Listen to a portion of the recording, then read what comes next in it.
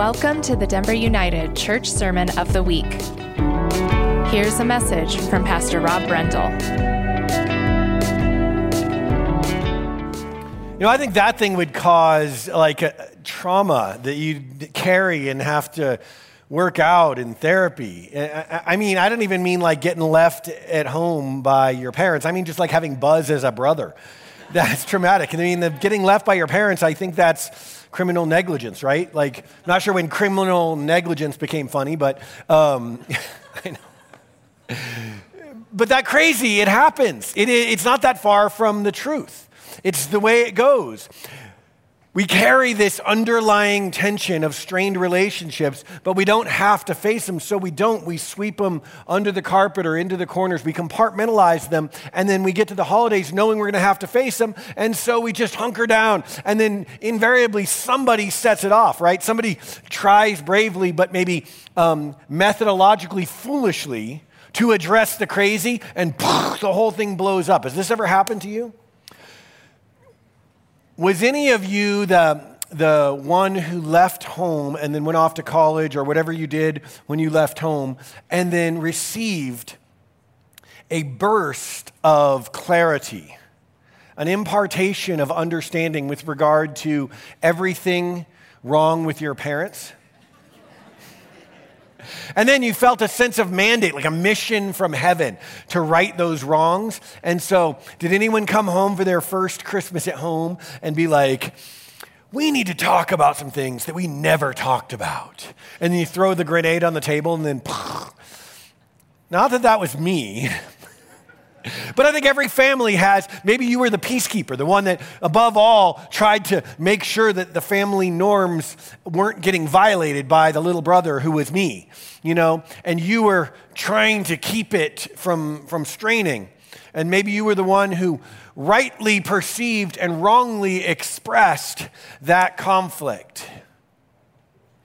I'll tell you what, the Advent is relationally a powder keg, right? Last week, what we looked at is that Jesus came for relational reconciliation. That's part of the healing. It's part and parcel to his arrival in the Advent season.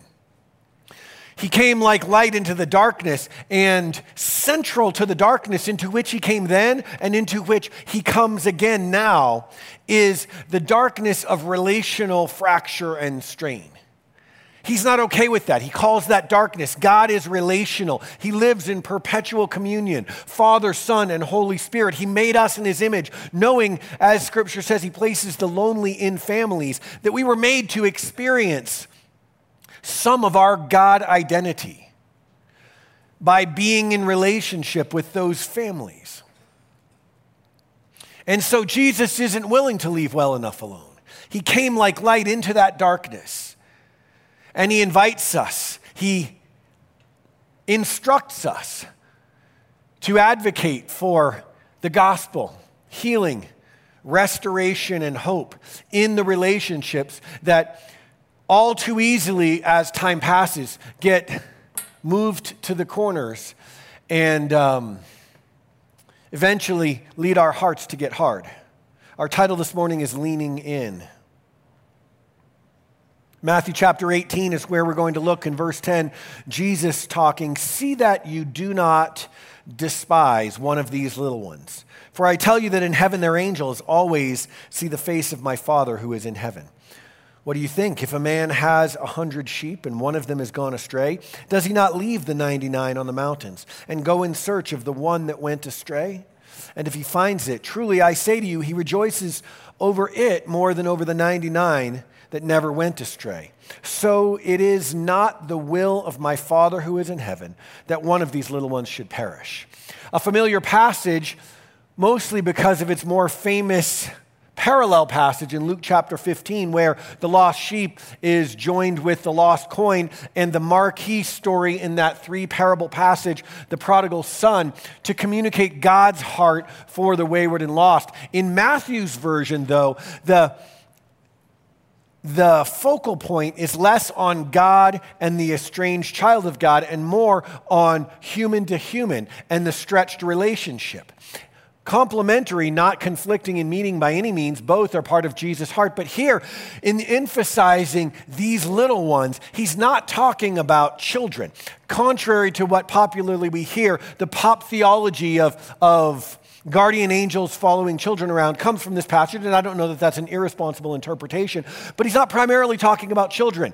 He's talking about the least, the last, the person who is the last, the 10 out of 10 to get it figured out, to find the courage, to get self-aware, to lean into and embrace healing, and then to be able to function in a healthy relational dynamic. Go after even the least, even these little ones, is what Jesus is referring to. And the emphasis in this story, scholars conclude, is more on the one leaving and going to find. Where in Luke, it's God going the extra mile, which he does. In Matthew's rendition, he communicates Jesus' heart for our relationship. And this is really the big picture that I want us to start from in this passage. God's heart for relationships is pursuit and restoration. God's not willing to leave well enough alone. Where we, over time, come to a functional stasis point where we batten down the hatches in our heart and we just white knuckle it and clench our teeth and get through it. We're not going to let them make us do it wrong. And so months turn into years, turn into decades, and those relationships harden and separate. And that has destructive consequences. Matthew highlights Jesus' value for our relationships. He catches Jesus saying, "See that you do not despise even one of these, even the hardest to relate to, even the one who's hurt you so many times that in your better judgment, you're like, he's never going to get it if he hasn't by now. She's too far gone. See to it that you don't despise them, that your hearts don't get hard toward them." That phrase interested me, so I did a little research, and the imperative verb form comes from the root word in Greek, horeo, which literally translates take care or watch out. But invariably in the New Testament translational uses, it comes in the context of a stern warning. So you might read it like this, Jesus saying, see to it that you don't despise one of these, that you don't look on anyone, even the most difficult to relate to, even the problem child or parent in the family, with hardness in your heart. Jesus is saying, with a stern warning, don't be content to let relationships harden and drift. He's saying, go after them. Of course, that's easier said than done.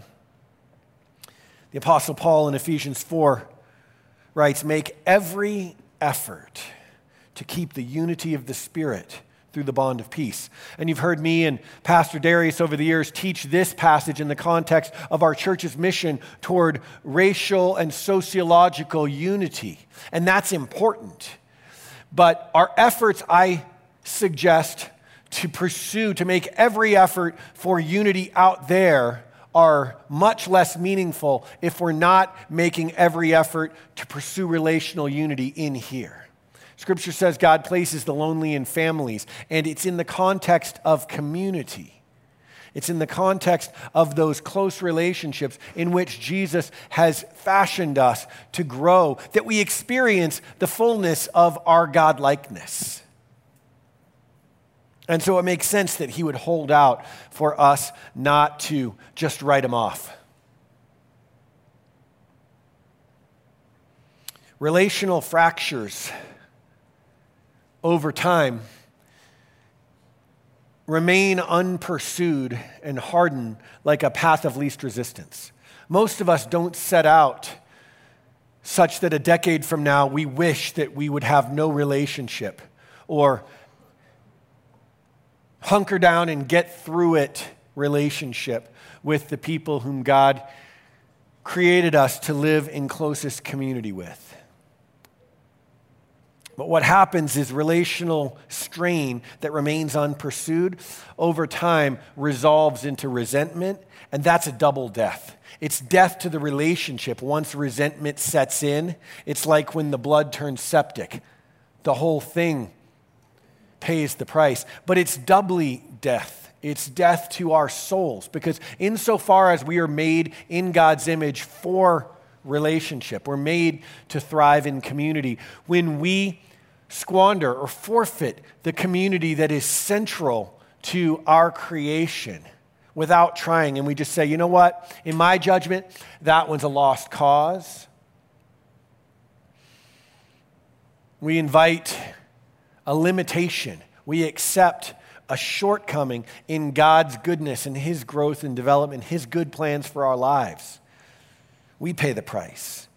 I've heard it said that resentment is like drinking poison and hoping another person will die.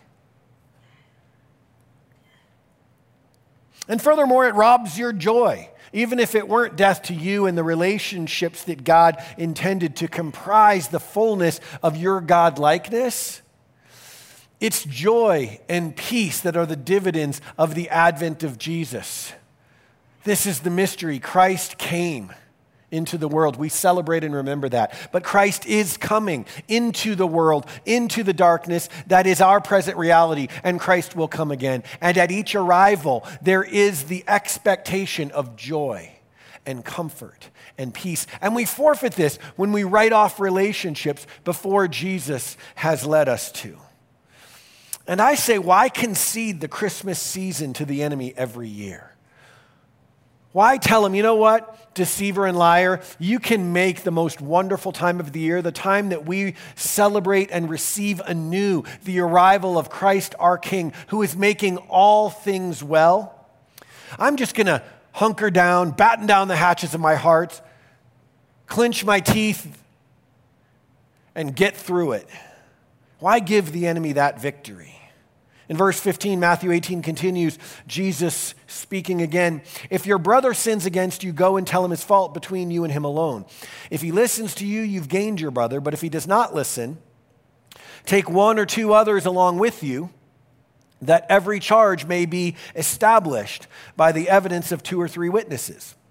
If he refuses to listen to them, tell it to the church. And if he refuses to listen even to the church, let him be to you as a Gentile and a tax collector. This passage is full of practical wisdom, but first it's worth noting that Jesus talks about your brother. It's gender exclusive, but I believe that it stands for all close relationships. Your brother may or may not be your male biological sibling, but it's your sister, it's your mother, it's your child, it's the people in close relational context to your life. Jesus is saying, in other words, this isn't about the person that, in your yoga class who always got too close to you and bugged you until you told them off and now that relationship's strained. Things to do there, but he's talking about the inner circle of relationships. And let's be honest, these are a challenge when they're strained. I think we're instinctively better at the outer ring relationship strain than the inner, because the stakes are so high. I think if we're honest, we tend to butcher these things when we do lean in. We go from over here, don't engage it, and then we decide, like Yosemite Sam, I've had all I can stands and I can't stands no more. And then we swing the pendulum all the way over here and we go in guns blazing and make a mess of it. And we end up knocking Buzz onto the table and creating a huge disaster. And then our uncle, who is definitely maladjusted, says, look what you did now, you little jerk. Like, who says that to a kid? But that's where it goes. And so then, after trying and it blowing up in our face, we understandably say, see, that's what happens in my family. And we never try again. We made like a self-fulfilling prophecy. So Jesus' message, heart and soul of Advent, the light shining into the darkness of our relational strain, asks us to lean in. But the bottom line in this passage is Jesus is saying, do that, pursue restoration, pursue reconciliation, but do it with great care, with great intentionality. See how intentional Jesus' directions are? Very un-Jesus-like if you think about it. Normally, he gives sort of a big picture truism and leaves it to us to figure out the details, but not here. You can tell how important this type of restoration is to Jesus by how specific and prescriptive and practical he becomes. Jesus knows. He lived it too. He had Peter, the little brother who threw the grenade on the table enough times. Strained relationships are a powder keg of a context for leaning in. All the more at Christmas time, where if you live in Western civilization in the 21st century, you're experiencing added strain as sort of the latent backdrop. And so tensions are high anyway. Fuses are short. Nerves are frayed. And then we come waltzing into that room saying, I have had all I can stand because I can't stand no more, with guns blazing, and the thing blows up. It's like in Empire, in Empire Strikes Back, when Han lands the Millennium Falcon inside the Exogorth, the giant space slug. Many of you are looking at me like you don't know what I'm talking about. And here's how I feel. I don't feel bad about that. I just pity you. I pity you. And if this is for me and Dale alone, where are you at? If this is for us, then I'm good with that. But you know where, and the rest of you, just know that you have my pity. So the Millennium Falcon lands in the Exogorth, but they don't know it. And so they're getting out and they're walking and they're like, oh, it's kind of spongy. And then, they find Minox attached to the fuel line. So Han pulls out his blaster and starts shooting them off. And the whole cave moves because they're inside a giant space slug and they don't even know it. And then they quickly get the Millennium Falcon put back together and fly out just as the huge jaws of the Exogorth close. You're like, nope, still nothing. You're not feeling it. I am totally feeling it. So that was for me. Dale, I'm confident, is feeling it. See, Dale, he's going out in the spirit right now. Someone catch him.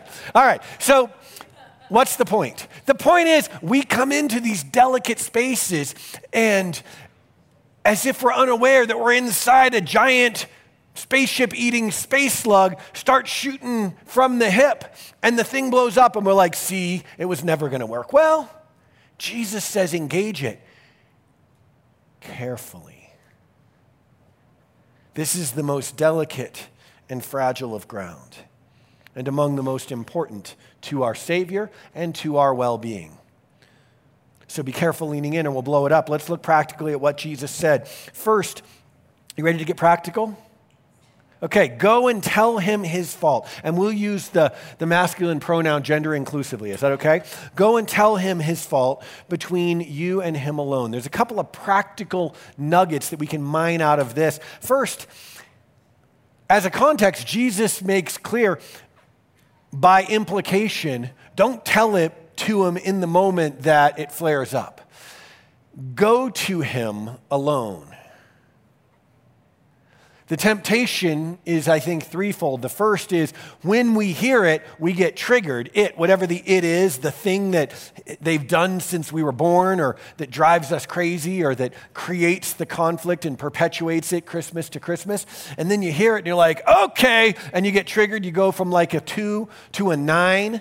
And then you're like, we're having it out right now in front of everybody.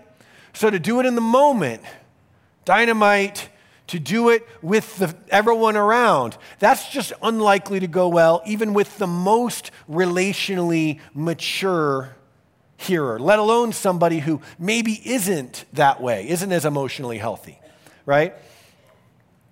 And then there's an intentionality to calm ourselves down, to become self-regulated. There's a responsibility we accept when we do it Jesus' way. And so there's threefold wisdom in starting out alone.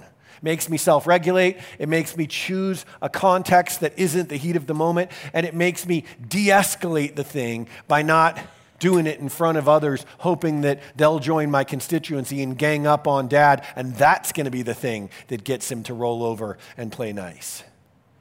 Never did work out that way. Go and tell him his fault. Okay, second, in Jesus' teaching, fault is singular. And you're like, yeah, but maybe for him, his brother only did one thing wrong. But like my brother, there's like 17 faults. So fortunately, you're giving me this message now because I've been preparing this list for 6 years. And so when I get him alone, I'm gonna go through it. But Jesus said, go and tell him his fault. Pick one at a time. And you're like, yeah, but this is my chance. If I get him, I may never get this again. But listen, I think the wisdom of Jesus is less is more. If we try to bring up everything, it's likely, because we're all humans, that heart openness is going to shut down. It's going to close real quick, and then we're not going to get anything that we're looking for. So, well, which one? Where do I even begin? There's so many. Pick one. Or talk to somebody.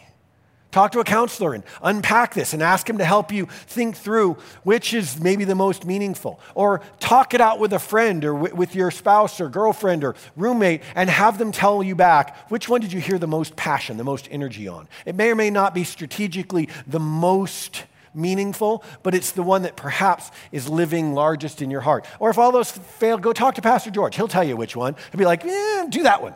And then just listen to him. But start with one. It doesn't so much matter which one it is. Bring up one fault. That's the way to win. And then what happens is, as Jesus' growth wraps around this relationship and brings it forward, then there's more opportunity to reinvest the healing dividends. All right, second phrase, he says, if he does not listen, fold your cards, go home and say, see, told you so. That's not Jesus' way. Instead, take one or two others along with you at this point. Baked in there are a couple more practical tidbits. First, there is a second effort. Make multiple efforts. Jesus said, if at first you don't succeed, try again. And the thing that we do instinctively is, especially if this has been a long time coming and it's bubbled up in our hearts, we self-regulate, we study the Word of God, we pray it through, and we do it the right way, and it doesn't go well, we've played our hand. And we're like, you know what? See, I'm done. Forget it. And that kind of thing comes up in us. But Jesus says, make multiple efforts. If it doesn't work the first time, let there be a second. And with it, incrementally increase the intensity.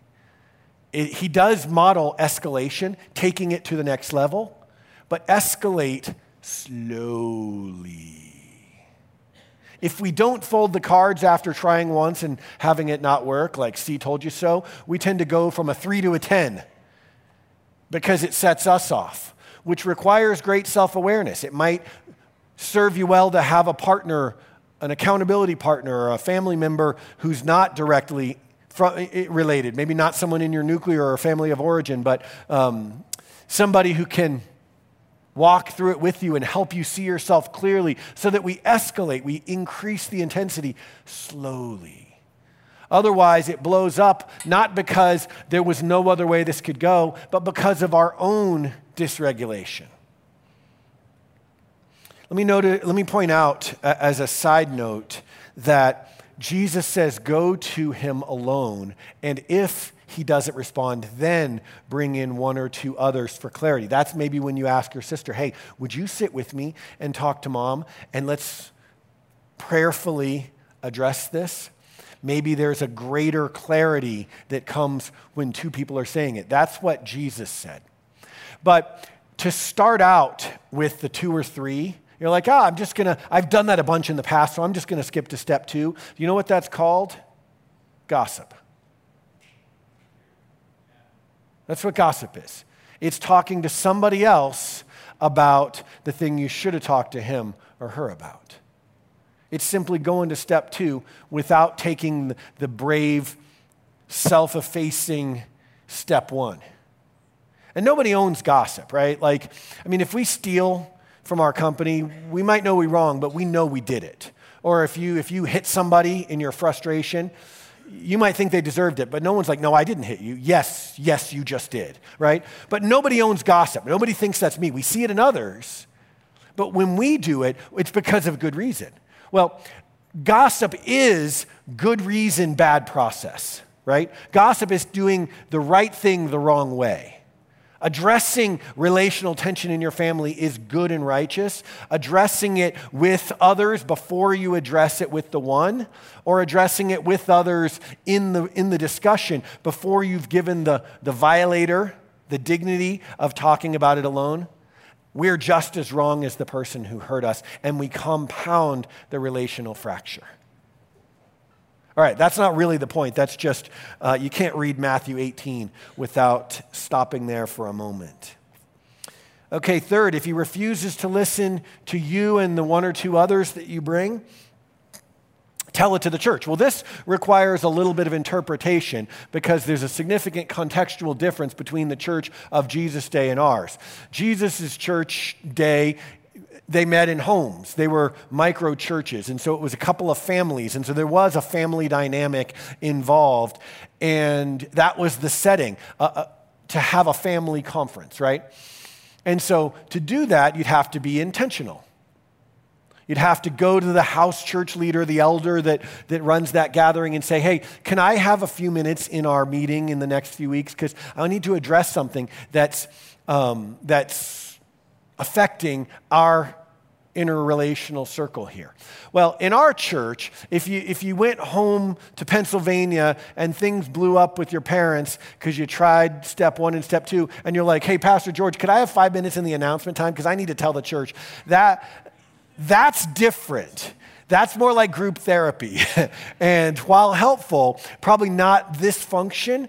But here's what I think Jesus is getting at. Start individual, and then proceed small, and then schedule a family conference. Have you ever done that? Schedule a family conference. Or maybe this is like your house full of roommates, and you schedule a roommate conference, a house meeting. It takes selfless, sacrificial servant leadership to do it.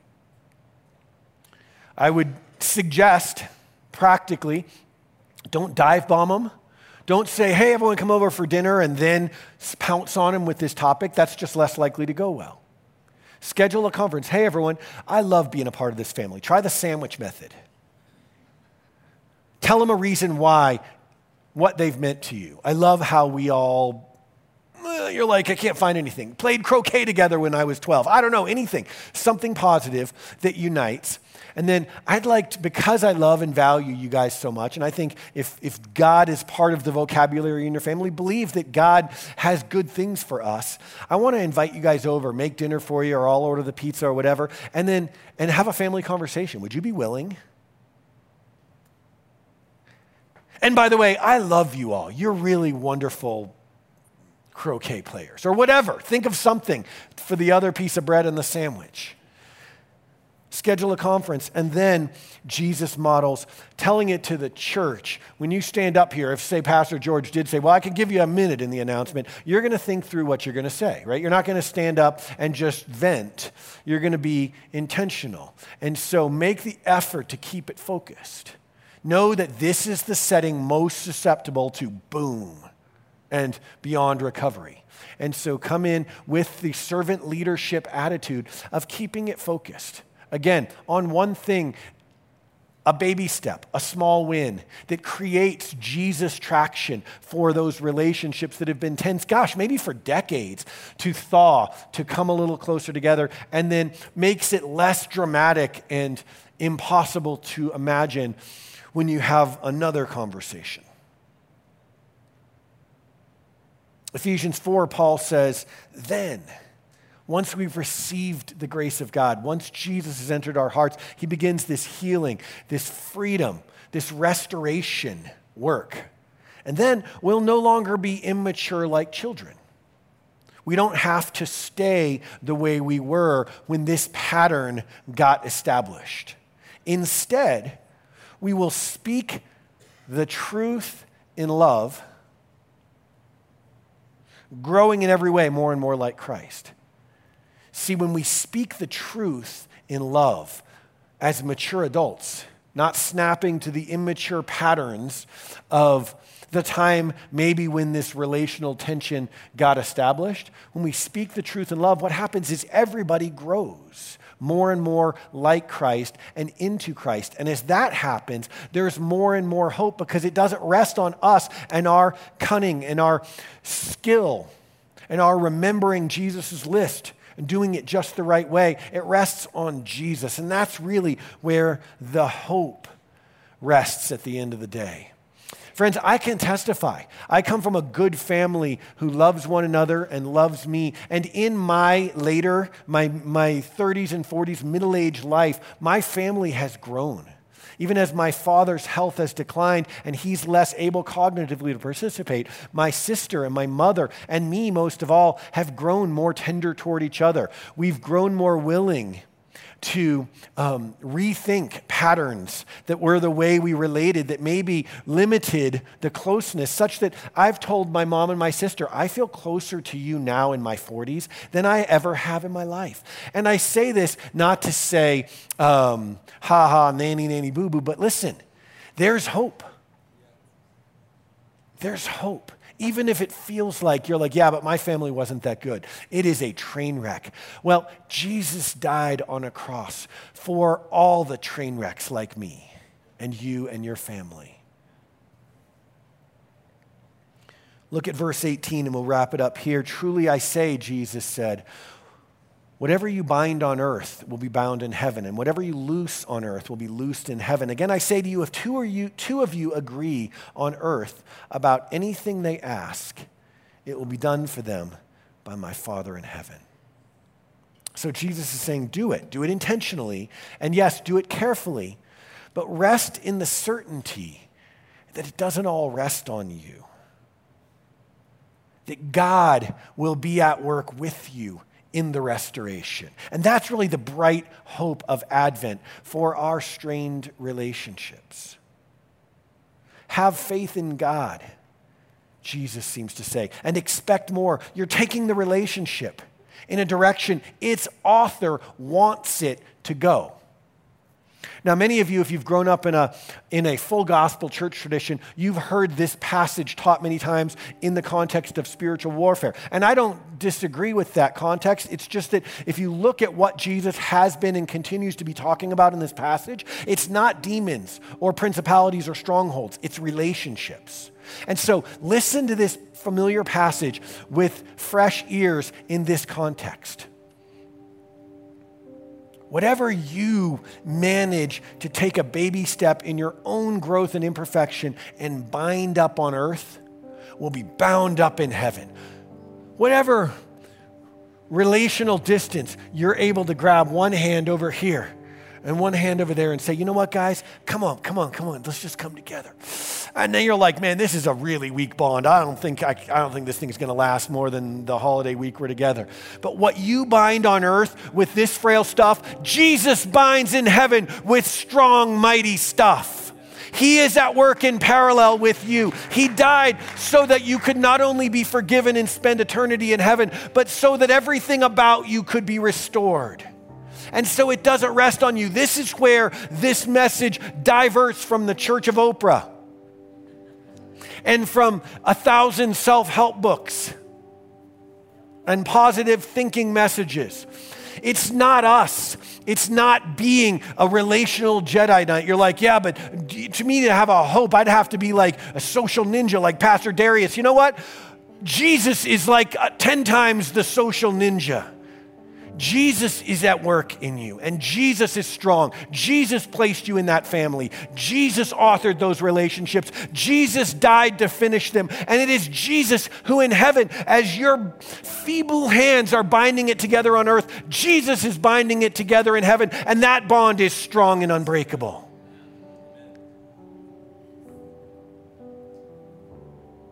You're taking the relationship, even with baby steps in fits and spurts over years.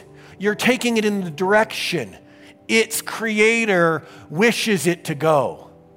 You're jumping into a mighty river with a swift current that flows in the direction of Jesus making all things whole.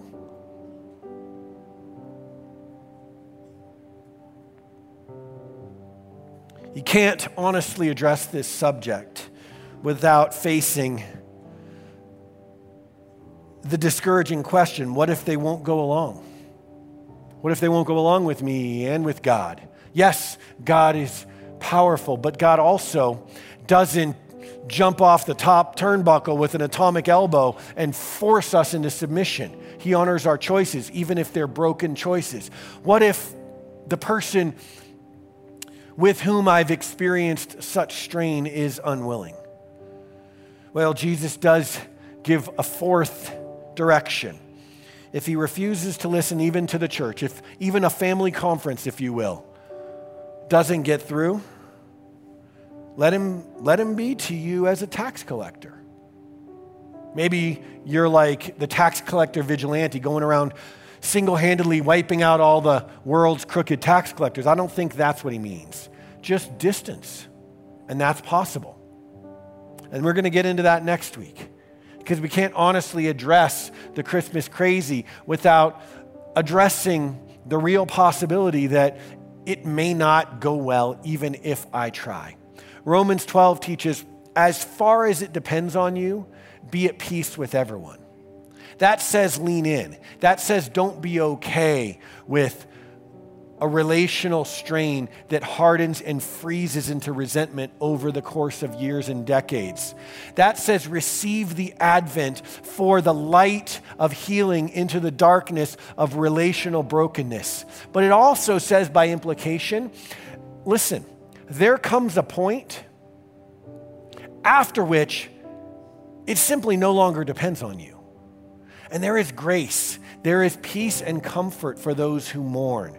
There is provision that Jesus has made for that possibility. We're going to get into that next week.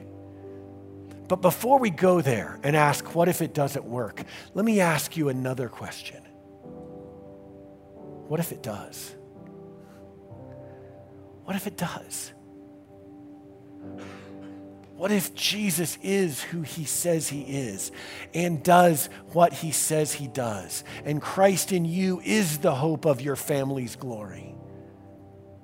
What if against all hope, hope prevails? What if in the midst of hardness, Jesus enters your family dynamic and softens hearts, and it goes down clunky and clumsy? But what if you start to see signs of the kind of regeneration, new growth, healing, forgiveness, redemption that you never imagined possible?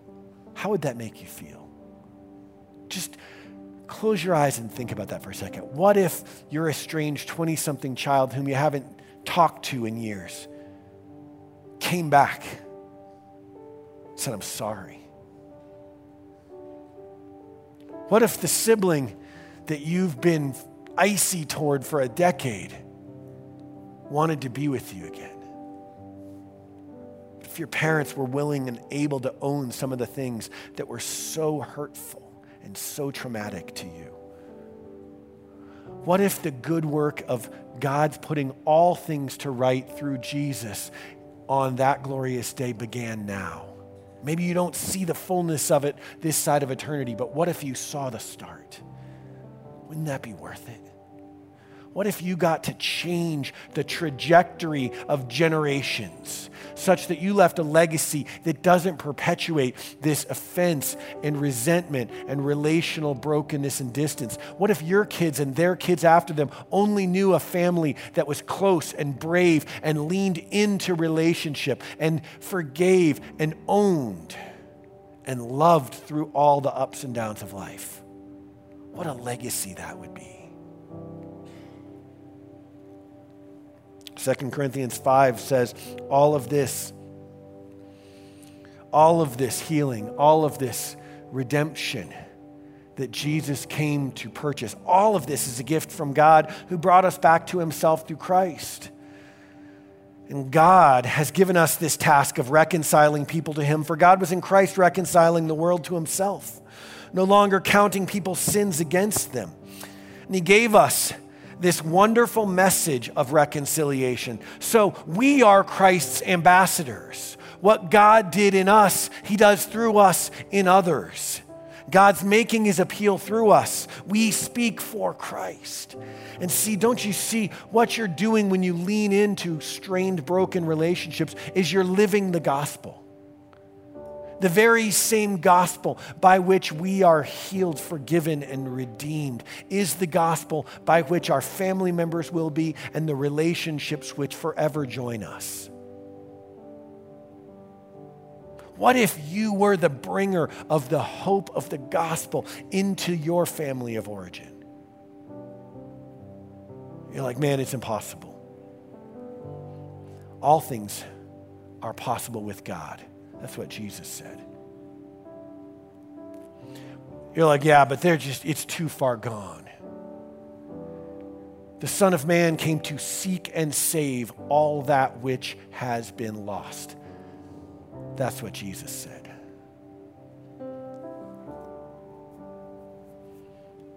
I don't even know where to begin. Well, seek and you will find. That's what Jesus said. Lean in and he'll go with you. And the Holy Spirit will remind you of everything Jesus taught. That's what Jesus said. So who are you going to believe? Maybe you say, but I tried sharing the gospel with my family. I went to like a campus crusade conference after Christmas one year in college, and I came home and I sat down with my parents and I went through the 4 spiritual laws, and my family was like, you know what? Keep your religion to yourself. And so that ship sailed. Well, maybe so. But what if your life is the scripture that they read? What if your changed heart and your Jesus way is the gospel message they received? Because listen, the rain falls on the just and the unjust. The gospel is good news. It's not good news only to those who want to hear it and bad news to the rest. It is good news whether we know we need it or not. And the gospel is what we're living out here. The message of reconciliation by which you and I have been redeemed through Jesus is entrusted to you as an ambassador, so that through us, God would reconcile. So it's not just relationships that we're working on healing. It's hearts, souls. Every one of them. The worst violator in your family is a child of God. And he's not willing that even one of these broken little ones be lost. Freely you have received, freely give. That's what Jesus said. Would you stand with me? Father in heaven, thank you for your faithfulness when we are faithless. Thank you for coming to the earth and reconciling us when we couldn't reconcile ourselves. We were too far gone. Jesus, thank you for coming into this world like light in the darkness. And thank you for coming into the darkness of our broken hearts and broken relationships. And I pray for my friends, your words, Jesus, to come alive. I pray for courage and I pray for comfort in the spaces where relationships have not only become strained, but where they have taken and where they have hurt so many times that we've said no more. Lord, I pray for a healing in the hearts of our church family so we would be able to be agents of your healing in our families. Lord, I pray you'd make us courageous and wise. Jesus, truly, you doeth all things well. Help us to do this work the way you did, and would you bring hope back into our families this Christmas season. Jesus, it's in your name we pray. Amen. Amen. Love you all. We hope you've been encouraged this week. For more information or to submit a prayer request, go to denverunited.com.